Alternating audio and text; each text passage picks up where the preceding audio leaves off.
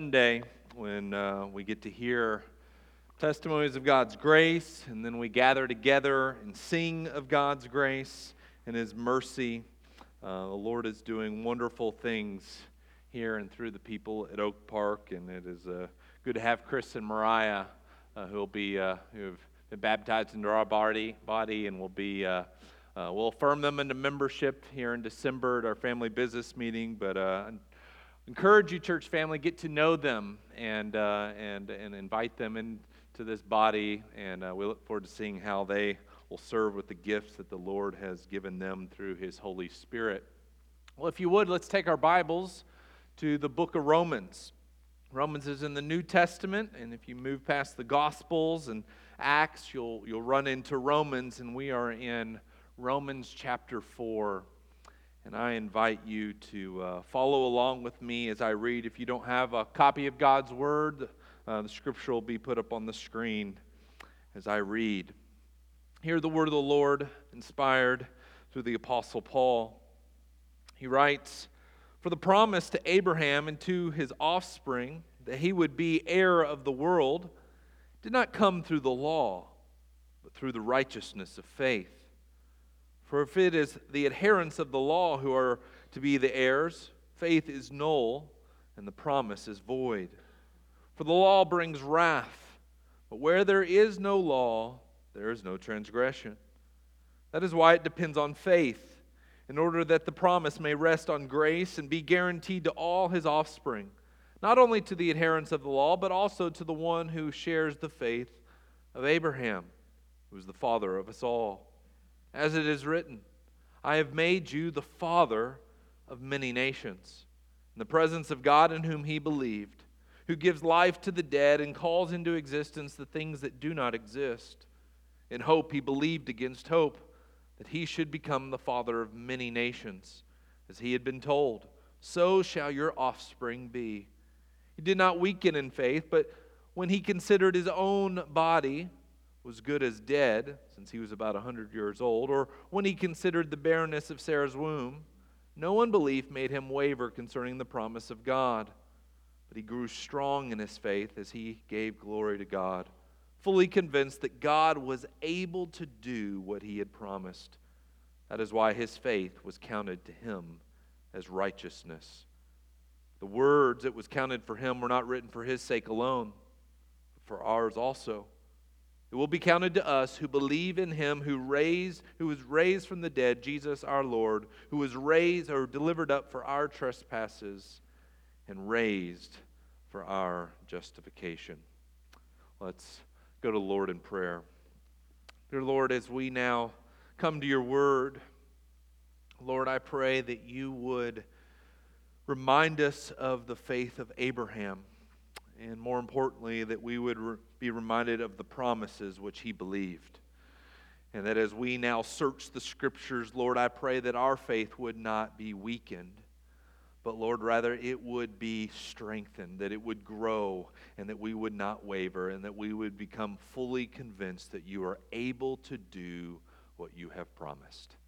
We pray these things with eager expectation. In Jesus' name, amen. Well, one of the reasons that I think Christians struggle to grow in their faith is because we rarely consider the full implications of the gospel.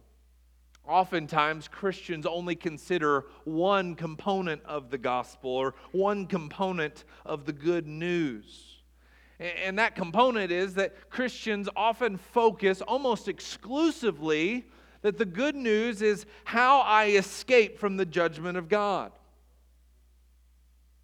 Or how can my sins be forgiven? How can I ensure that I do not incur wrath, or what the Bible speaks of hell? How can I make sure that I do not experience that? And so we rightfully, and I think that is a foundational component of the gospel, we believe those truths. But oftentimes that's where we stop. That the gospel is just concerned of getting me out of judgment. And as a result, Christianity becomes a thing that happened to me in the past. And it doesn't have really any ongoing significance for my life because That was just a thing I did so I don't experience something in the future. But right now, I don't really know what to do with my Christianity.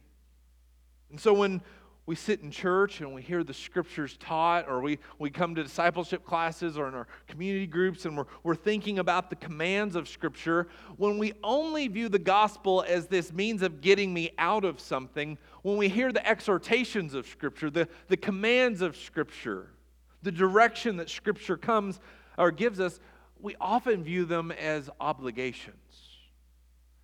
And we make them actually seem more like burdens in our life, rather than joyful expressions of our freedom in Christ.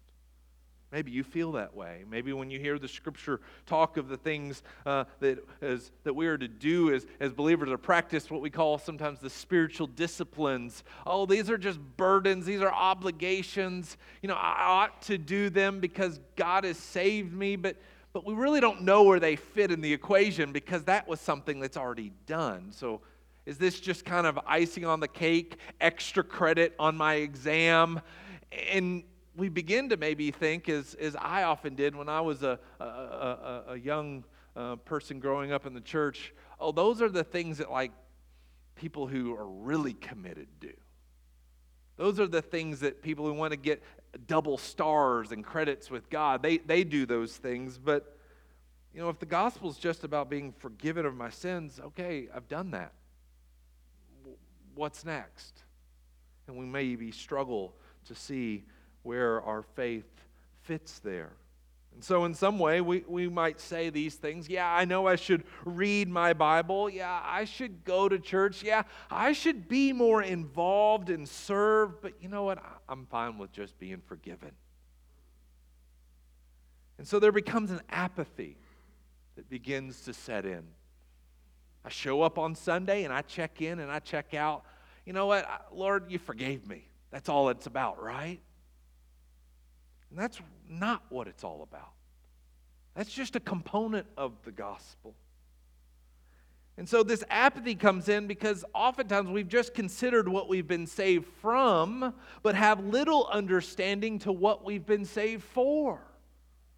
And when we don't understand that positive aspect of the gospel, well, we'll just show up on Sunday morning, punch our ticket, and we'll just say, I'll take from the buffet of what the church offers me, and I like that, or I don't like this, because we don't really see that this is a part of a journey, and that I'm a part of a family, and that there is somewhere we're going together by the blood of Jesus Christ that has freed us and enabled us to do so. See, brothers and sisters, God has delivered us from the bondage of sin. We've heard that through the songs we've sung. We've heard that beautifully through the testimonies that were given. And that's not the end of the journey. That's just the beginning. That's just putting on, as I say, baptism is putting on the team jersey. Now we get into the game and we play. You don't join the team to say, all right, I did that. I'll hang my jersey up on the wall. And every now and then I'll show up at some meetings that occur. No, you believe these things, and the gospel says that you are bound in shackles. You are unable to seek God and live for Him and to please Him. But through the gospel, Christ has cleansed you of your sin. And He has unlatched those handcuffs that are upon you, not so you sit there. Not that you just punch a ticket. Know that you now are on the journey toward the promised land. And you don't do it solo. You don't do it on your own. It no longer becomes about you. It becomes all about the glory of God. And we're going to see that in this passage this morning. This is why Paul turns his attention to the promise in verse 13. He says, "For the promise to Abraham and to his offspring, that they would be heir of the world." Heir of the world. When we read in the Old Testament that God made a promise to Abraham, Pastor Mike read from Genesis 15. I want to recall the promise earlier in chapter 12. You don't have to turn there, you can just listen. But chapter 12, verses 1 through 3, listen to the promise that was given, and we can kind of understand what Paul's calling us to consider. Genesis chapter 12, verse 1 through 3. Now the Lord said to Abram, "Go from your country and your kindred and your father's house to the land that I will show you. And I will make you a great nation, and I will bless you and make your name great, so that you will be a blessing. I will bless those who bless you, and him who dishonors you I will curse. And in you all the families of the earth shall be blessed."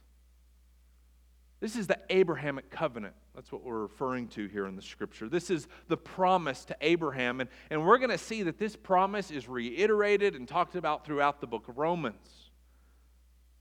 But this promise has three main components if you're wanting to think about what is the promise. Well, the promise has three components. Number one, to Abraham, it was God promised him a land.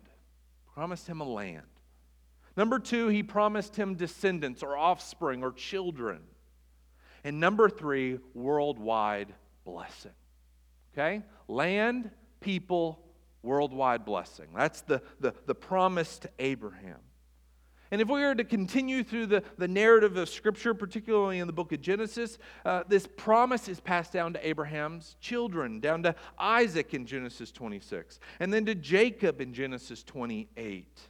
And then to the nation of Israel, we see that these promises are passed down and reiterated time and time again. And see, these promises come to Israel and are reminded in Exodus chapter 6 when they're in bondage to slavery. And there's always a purpose behind why God is going to deliver them out of the bondage that they're in. It was not, oh, I'll deliver them and then they can just kind of go and do whatever they want.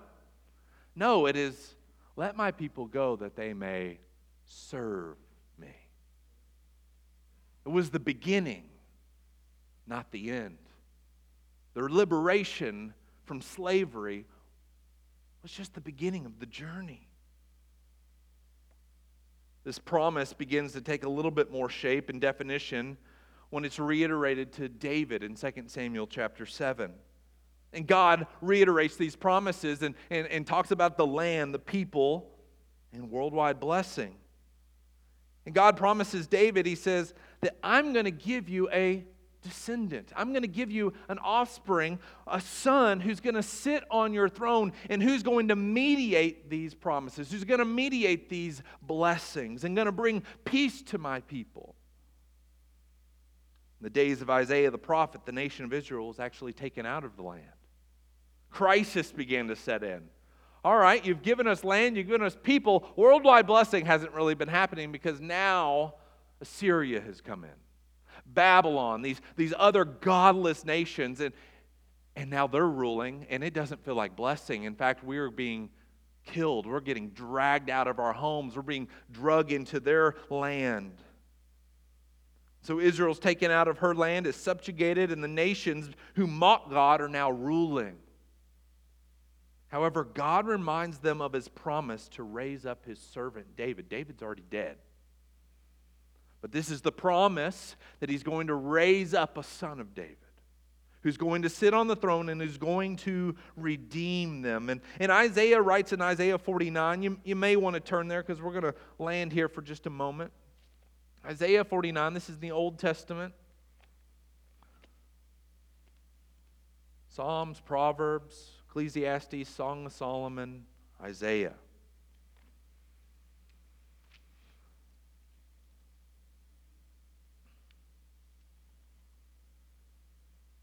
In Isaiah 49, verse 6, Israel is under oppression. Doesn't look like God's promises are coming to fulfillment. And he's turning their attention to this one to come. And he says, "It is too light a thing that you should be my servant to raise up the tribes of Israel and to bring back the preserved, or tribes of Jacob, and to bring back the preserved of Israel. I will make you as a light for the nations, that my salvation may reach to the end of the earth." What is this salvation going to look like? Well, if you jump down to verse 8, we see, "And thus says the Lord, in the time of favor I have answered you. In a day of salvation, I have helped you, and I will keep you and give you as a covenant to the people to establish the land and apportion the desolate heritages. There you see it right there. Land, people, blessing. Saying to the prisoners, come out. To those who are in darkness, appear. And they shall feed along the ways, and all their bare heights shall be their pasture. And they shall not hunger or thirst, neither scorching wind nor sun shall strike them. For he who has pity on them will lead them, and bring them, or by springs of water he will guide them. And I'll make all my mountains a road, and my highways shall be raised up.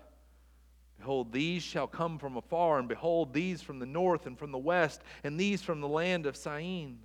Sing for joy, O heavens, and exult, O earth. Bring forth, O mountains, into singing, for the Lord has comforted his people and will have compassion on his afflicted.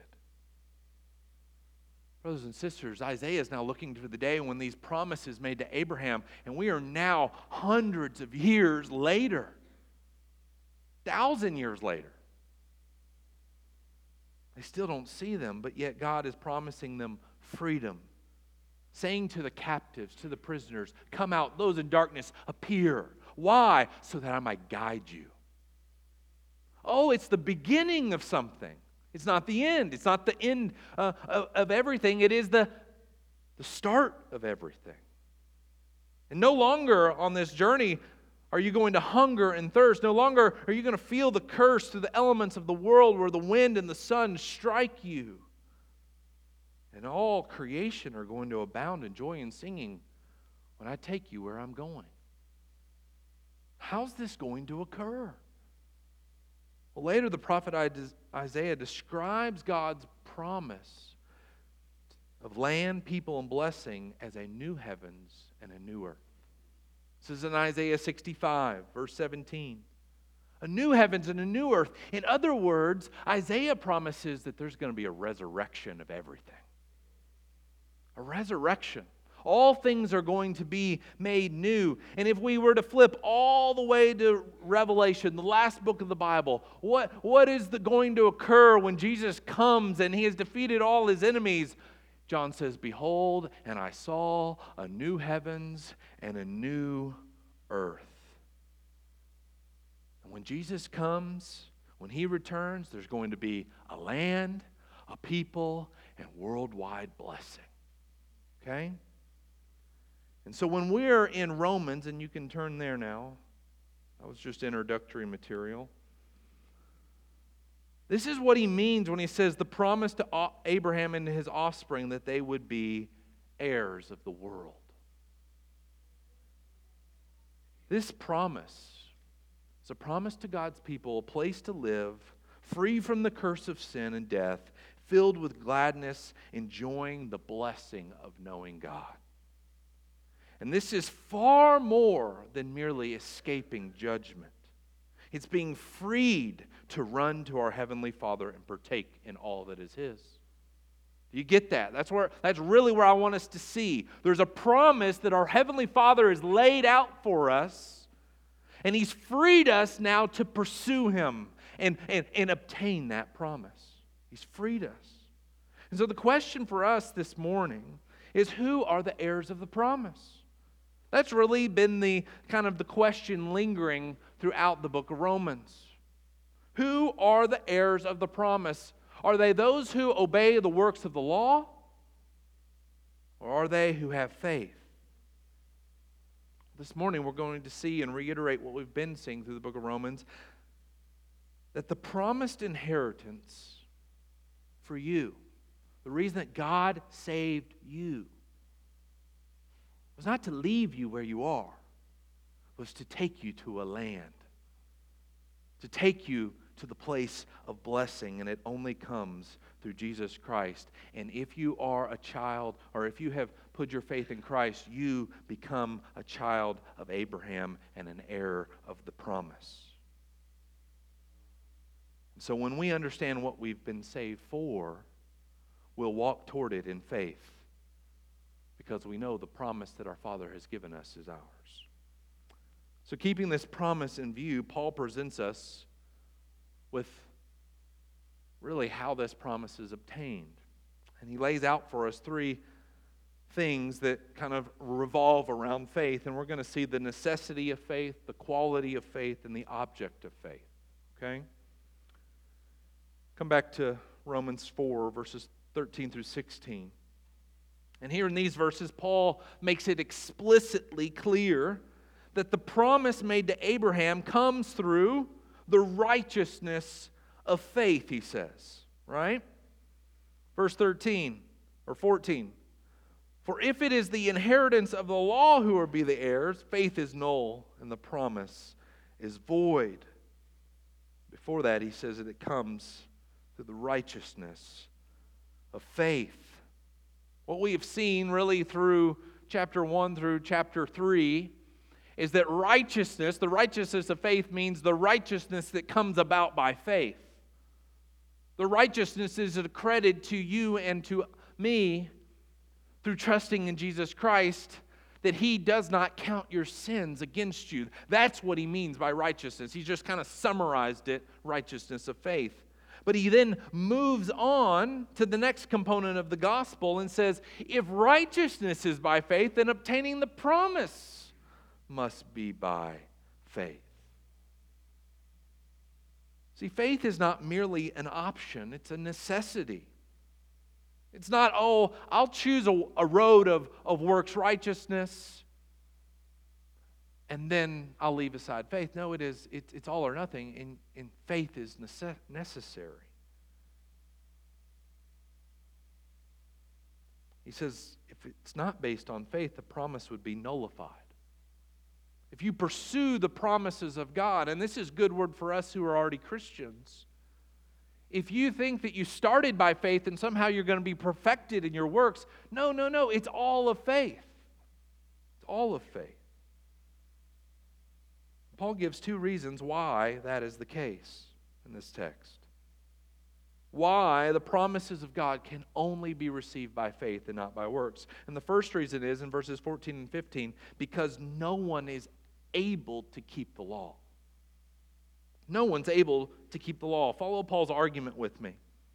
Verse 14, for if it is the adherents of the law who are to be the heirs, faith is null and the promise is void. For the law brings wrath. Where there is no law, there is no transgression. Paul says this, depending on works righteousness to obtain the promises of God is antithetical to the faith. It's antithetical to faith. It's not trusting in Him, it's trusting in yourself. And those things are at odds, okay? And if the promise is by works, the point is no one will receive the promise. It's null, it's void. And the idea here is think of a covenant, a contract, a deal. If this promise made to Abraham was based on works, well then it's done. And if you know Abraham's story, he's Genesis 12, between Genesis 12 and chapter 15, Abraham tries to do it by works. And it doesn't come about. In Genesis 15, is it going to be this heir? Later he says, well, we'll try it through me sleeping with my wife's servant, and we'll have a baby, and I'll make it happen. Nope. No, and God reiterates, no, the promise will be through me, not through your means of doing it. And I've said that you're going to have a child of your own with Sarah. And we're going to see how that had to be faith. So faith is antithetical to works. Why?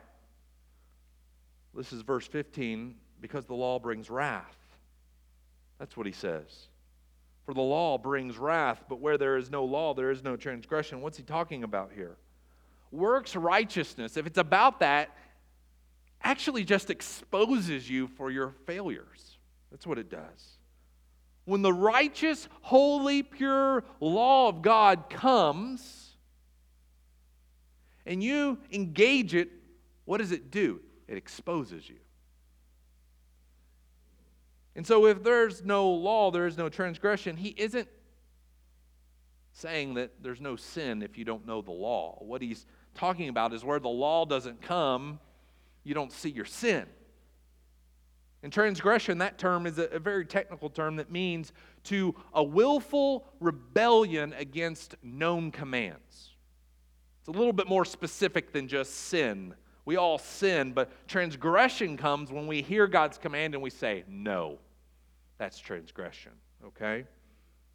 And where the law comes, well, there's no transgression because it hasn't exposed you and given you opportunity to basically say no. But the law has come. That's his point. And all of us have gone astray. All of us have.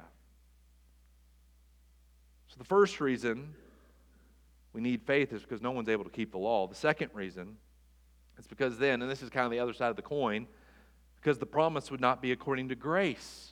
And if it's not according to grace, verse 16, then it's not secure. It's not guaranteed. Okay, you see that in verse 16? This is why what is it? The promise. Why it depends on faith, in order that the promise may rest on grace. That is good news, brothers and sisters, is it not? The promise doesn't rest on you. The promise doesn't rest on me. It rests on His grace. And be guaranteed to all His offspring. Paul is emphasizing that if the promise is not by grace through faith, then the promise can't be sure, it cannot be guaranteed, it cannot be secured. Because it would depend on you and me to uphold it. To hold our end of the deal up. And that would be impossible because, as we've learned, that we start off dead in our trespasses and sins, right? We start off, when by the time we hear the covenant, we've already sinned. And even if we hadn't, when we hear these things, our hearts wander, don't they? They go to other things. Genesis 15, Abraham asks God this. He says, how am I to know that I'm to possess this promise? That's what the question is that brings about Genesis 15, what Pastor Mike read at the pastoral prayer. And I want us to think back. I'm not going to go through that because I'm preaching Romans, not Genesis. But think back. What did God do? What was His solution? He says, all right, Abraham, I want you to get 3-year-old cow, 3-year-old goat, 3-year-old ram, and some birds and turtle doves. I want you to take the animals, not the birds, and I want you to rip them in two. Pretty vivid. And I want you to create, like I'm imagining an aisle of their carcasses going down. And the reason he did that is because the ancient Near East people would cut a covenant. And there's kind of a pun there, cut a covenant. And so cuts these animals in two. And two parties would enter an agreement with one another. And they would say, we've cut this covenant, and if one of us breaks the deal, may it be to us what has happened to these animals. Okay? Now, what do you expect? Well, if the promise was based on works, Abraham walks through that path. And then the Lord walks through the path. But that's not what happens. It's not what happens. Abraham sets it up, and in a deep sleep the Lord puts upon Abraham. The dude falls asleep at the signing of the deal. Can you imagine? You're going to maybe sign papers to buy a house, and you don't even get to sign them. You fall asleep at the deal.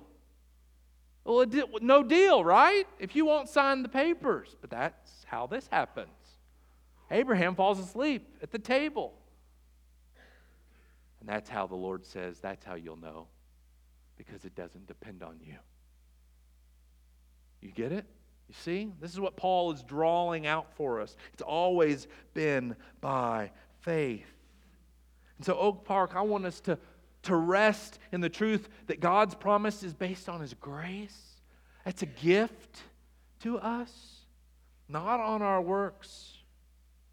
Because if it was based on our works, well, we would break the deal. We wouldn't be able to uphold its terms. And because it's by grace, It was grace to Abraham. The promise is secured to him and his offspring even while we sleep. That's a good reminder all the time. Every night we go to sleep.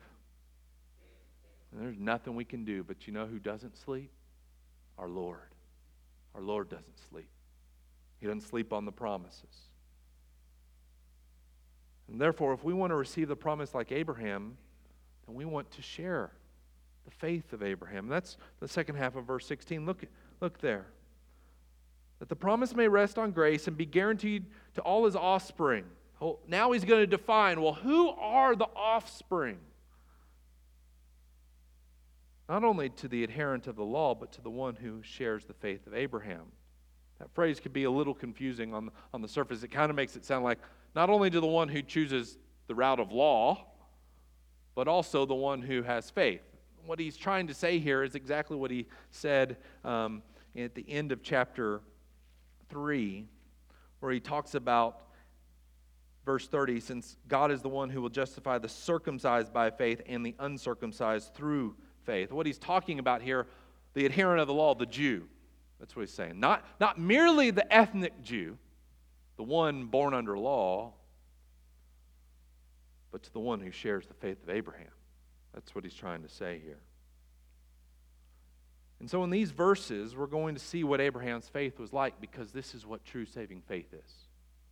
And I think this will be instructional for us this morning, because there's a lot of confusing. What is faith? If you ask maybe the person on the street, what is faith, they might say, they kind of maybe would articulate or define it like a superstition. You know, I have faith that this is going to work, but it's not really a certainty. It's really empty. But we're going to see the children of Abraham share the faith of Abraham, the end of verse 16, who is the father of us all. And he begins to support this assertion in verse 17. He says, as it is written, I have made you the father of many nations. His point being is that Abraham's going to be our father, and like his children, like his sons and daughters will be like his father. And so how was Abraham? He was a man of faith, and therefore if we're going to be counted as children, we must have faith like Abraham. That's his point.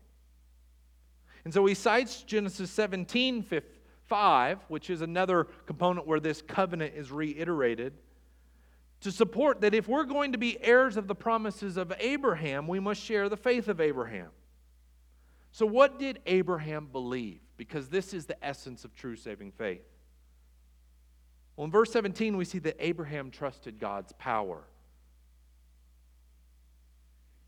See that in the latter half of verse 17. In the presence of the God in whom he believed, who gives life to the dead and calls into existence the things that do not yet exist.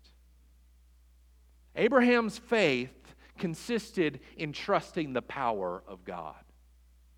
He believed in the power of God. He believed specifically that God gives life to the dead and calls into existence the things that do not yet exist. Abraham knew that he was the creator of all things, that God was the creator of all things. And as the creator, he created all things out of what? Nothing. That's God's work. And just as God shone forth light into creation, so Paul says elsewhere to the Corinthians, he says, so God has shown the light of the gospel of Jesus Christ in our hearts. There was darkness, and God said, let there be light. You didn't somehow conjure up and get a flicker, get a little Zippo lighter out and say, all right, I'm going to create light. You know, that's not how it works. He creates the light. And God and Abraham believed that. So just as he created all things out of nothing, so God can give life to the dead and raise up a multitude of offspring that do not yet exist, right? So when he says to Abraham, hey, I want you to look up at the stars. You see all of them? Can you number them? No, I keep getting lost track. Well, that's not the point, Abraham. The point is that there's so many of them and you have zero right now. And I'm going to give them to you. How's that going to happen? Believes in the power of God. He believes God is able. In other words, Abraham believed that God can do all things. And nothing is impossible for God. Abraham had a very high view of God. Brothers and sisters, we We ought to have a high view of God.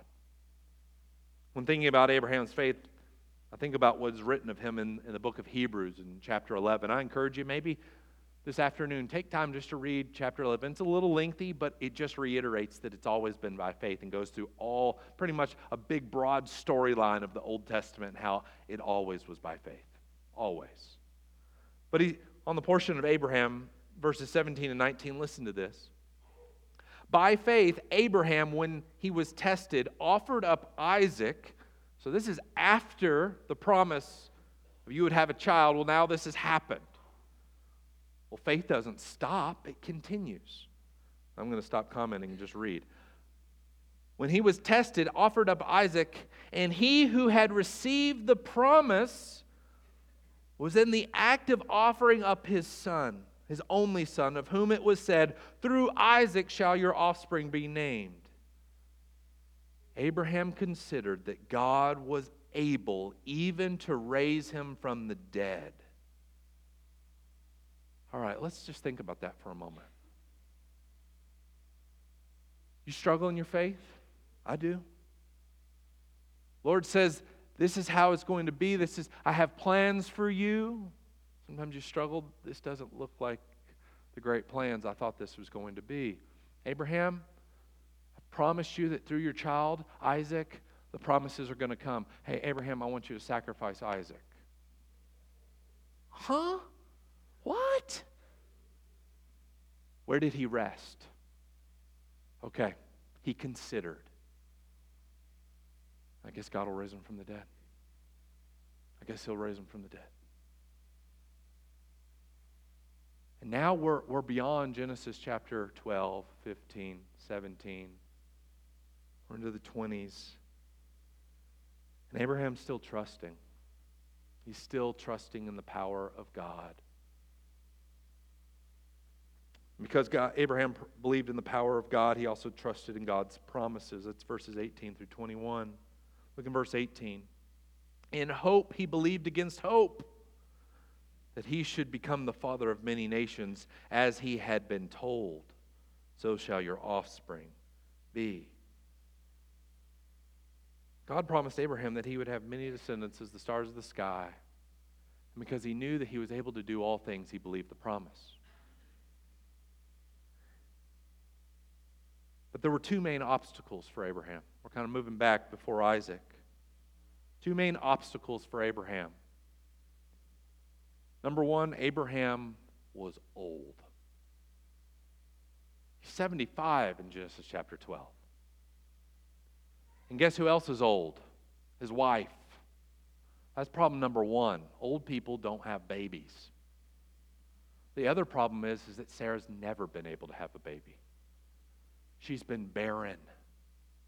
Do you see kind of a common theme here why it's by faith? Because this is impossible. You can't do it. So how does he overcome them? Verse 19.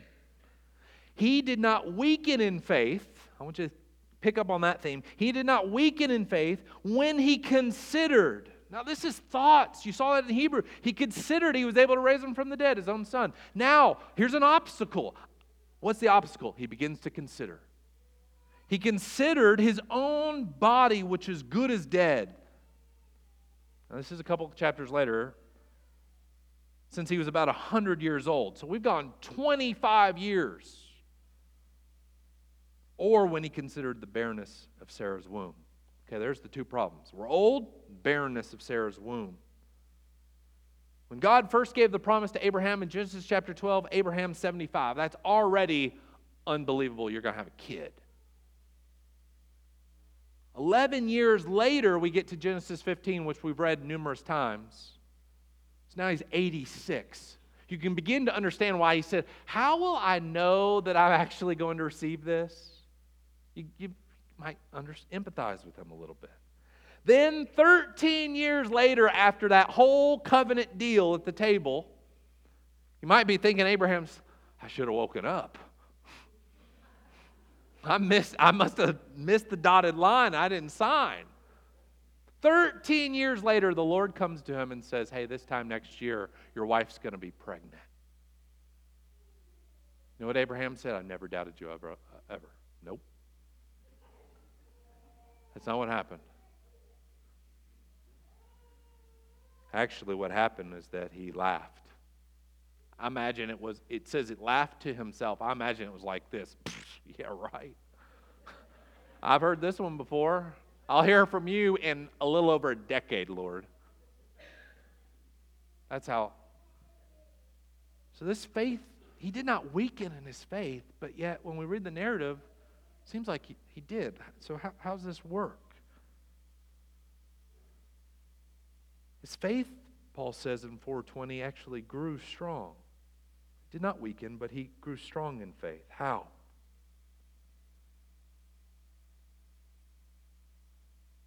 He grew strong in his faith, verse 20, as he gave glory to God.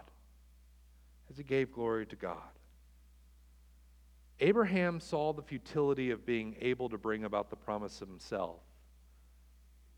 And I think what Paul is getting after is if you look at the video of Abraham's life, yeah, there were points of wavering and doubting and struggle, but that's what faith looks like. What did he always come back to? He always came back to the Lord.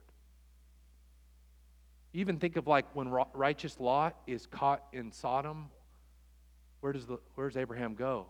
He goes to the Lord and he wrestles in prayer. Okay, if there's 50 people who are righteous, will you spare them?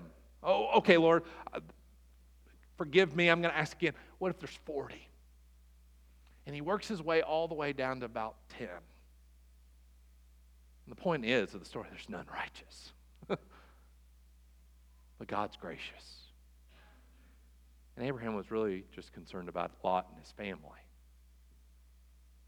He struggles, but he's struggling and he's turning to the Lord. Paul says, he summarizes it, he gave glory to God. And that is how he grew strong in his faith. That's the means. How do people grow strong in faith? You might say, I've got weak faith. I struggle. So did Abraham. But his faith did not weaken. It did not go backwards. It went forwards. How? Because he kept his eyes fixed on the glory of God. He turned to him. He did not look to himself, but kept his eyes fixed on God. He began to see his circumstances. Yes, I cannot do this. Do you ever feel like that? You ever feel overwhelmed by your guilt and your sin? Or just struggles? Nothing ever seems to work out. You ever feel that way? I keep working. I just can't get it to fit. I'm lonely. I don't have any friends. What does it look like to have the faith of Abraham? I don't turn inwardly. I turn externally, and I turn upward to the Lord. I seek his face. I turn to him. I rest in him. And that is the means by which when we give glory and honor and thanks due to his name, we become a worshiping people. We actually grow. That's one of the reasons why it's so important to gather with his people. You see it throughout the epistles. And I'm not just talking Paul. This is in Peter. This is in Hebrews. This is in James. Hebrews says, do not forsake the gathering together, which is the habit of some. Why? He talks about them having the full assurance of faith. You can't grow on your own. You can't. Which is where it rubs against us because we so think we can. I can do it. Look at my credentials. Look at my history. And the Lord, really the whole story of Abraham, which is the story of yours and my life, is we can't do it. We can't produce our own righteousness. We can't carry out the desires of our own heart sometimes. And how do we grow in faith? It's when we throw ourselves upon the Lord who's gracious, the Lord who gives. This is what Paul prayed for the Ephesians. I pray this for you. I want you to know I pray this specific prayer for you, for myself, all the time. Paul says this in Ephesians chapter 1, verses 16 through 18. He says, I do not cease to give thanks to God for you, remembering you in my prayers, that the God of our Lord Jesus Christ, the Father of glory, may give you the spirit of wisdom and of revelation in the knowledge of Him, having the eyes of your hearts enlightened. Why? That you may know what is the hope to which He has called you, what are the riches of His glorious inheritance in the saints. This is my prayer for us. This is my prayer for my own life. That we would grow as we fix our eyes on the glorious inheritance that He has for us. And how do we do that? We grow in the wisdom and the knowledge, the revelation of His Son. So now, the Christian life isn't about, oh, I've got to go read my Bible today. No, it's because as I grow in the knowledge of the revelation of His Son, I begin to understand the great promises of glory that our Father has given. And when I go to His Word, it keeps my eyes fixed from myself, and I begin to look upward, and I begin to see, oh Lord, just like we're doing now, oh, I never saw this about Abraham. I never realized and put it all together. There was nothing he contributed to these things. And that's true for me as well. You're so gracious to me. But the problem we get in is we begin to so look in on ourselves, and we get tunnel vision, and we begin to seek lies that we begin to believe, and we begin to believe about other people, and then we just think, this Christianity deal doesn't work out. This isn't working for me here. Stop looking to yourself, because it's never depended on you. It's always been His grace. So faith is actually active here. Don't you see it? As James put it, faith works. Faith works. It's not just a past thing in my life. Oh, I did that, and now I move on. No, it is the mustard seed of faith that Jesus talks about, that childlike faith. I believe. And He says, follow me. Follow me. And out of belief, I follow. And there's sometimes we're going down a dark alley. That path has thorns and thistles, and it looks scary. Jesus, you in there? Because I don't think I'm making it through there. But I trust you. That's what we see in Abraham. And that's what Paul means when he says he did not waver. He did not ever say, all right, Lord, I give up on you. I'm done. No, he struggled. And through the struggle, he grew as he continually fixed his eyes on Jesus. Now, the object of our faith. Look in verse 22. That is why his faith was counted to him as righteousness. That's the beginning of the journey. But through the journey, Abraham's faith was shown to be genuine. That's the quality of faith that we're talking about here. A faith that trusts and grows. So that means it's not perfect faith, it's growing faith. But verse 23, but the words it was counted to him were not written for his sake alone. But for who? Who? Us, right? Us. For you. For me. These things were written so that we would see what true saving faith looks like. You know, I'd be saying, well, Abraham didn't trust in Jesus. We don't see this repent and believe for the forgiveness of sins. We don't see that. This is what we see in the Old Testament. As God's revelation is revealed, as His promise, His working out of His plans of redemption are revealed, and He reveals those to us, we believe in what He has told us. And at this point, the promise is, you're going to have a land, you're going to have people. There's interesting, in Galatians, Paul picks up, there's a little bit more here. That offspring, that term can be singular or plural, right? The means by which a multitude of offspring are going to come is through one offspring. And we're going to find that's Jesus Christ. And through that offspring, blessing is going to come to the world. But as the storyline unfolds, we get more and more data. And here we are in the New Testament, we find out, oh, this is faith in Jesus Christ is how the promises come about. And if we share the faith of Abraham, we too will be counted as righteous and receive that promised inheritance. And so, what did Abraham believe? The power of God. and his ability to keep the promise. Well, what do we believe? Verse 23 or 24. But for ours also it will be counted who believe in him who raised from the dead Jesus our Lord. Well, Abraham believed that God could raise the dead. What do we believe? We believe that God raises the dead as well. Romans 10:9. If you believe in your heart that Jesus is Lord, or confess with your mouth that Jesus is Lord and believe in your heart that God what? Raised him from the dead, you will be saved. We believe in the resurrection too. We have the same faith if we believe that. What was our obstacle? It's the same obstacle for Abraham. But Christ overcomes our great obstacle of how we cannot keep our end of the deal, which is our sin, right? Verse 25, who was delivered up for our what? Trespasses and raised for our justification. Because God has accomplished all this through his Son, we trust that he is able. That's really what we're doing, right? We're waiting for the promises. And this is where I think we get it, we miss it. There's a journey, there's a struggle. And that is what faith is. We're trusting in the hope of the promise of God to be revealed.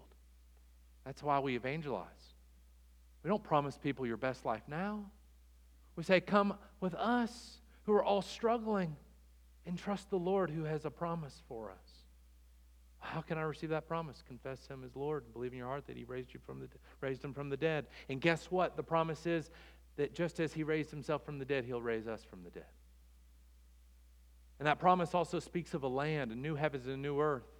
And he's going to raise this earth up from the curses of the dead. Brothers and sisters, we're about to partake in the Lord's Supper. And we do this not because this is how we do works righteousness. No. We do it in remembrance of what Christ has done. We do it in the one who secured the promises for us by grace. So I'm going to ask Brother Gary to come up here. And those are going to collect or distribute the elements. You can come up here. Gary's going to lead us in the Lord's Supper. And where I want us to fix our eyes is not on ourselves, but continue to trust in faith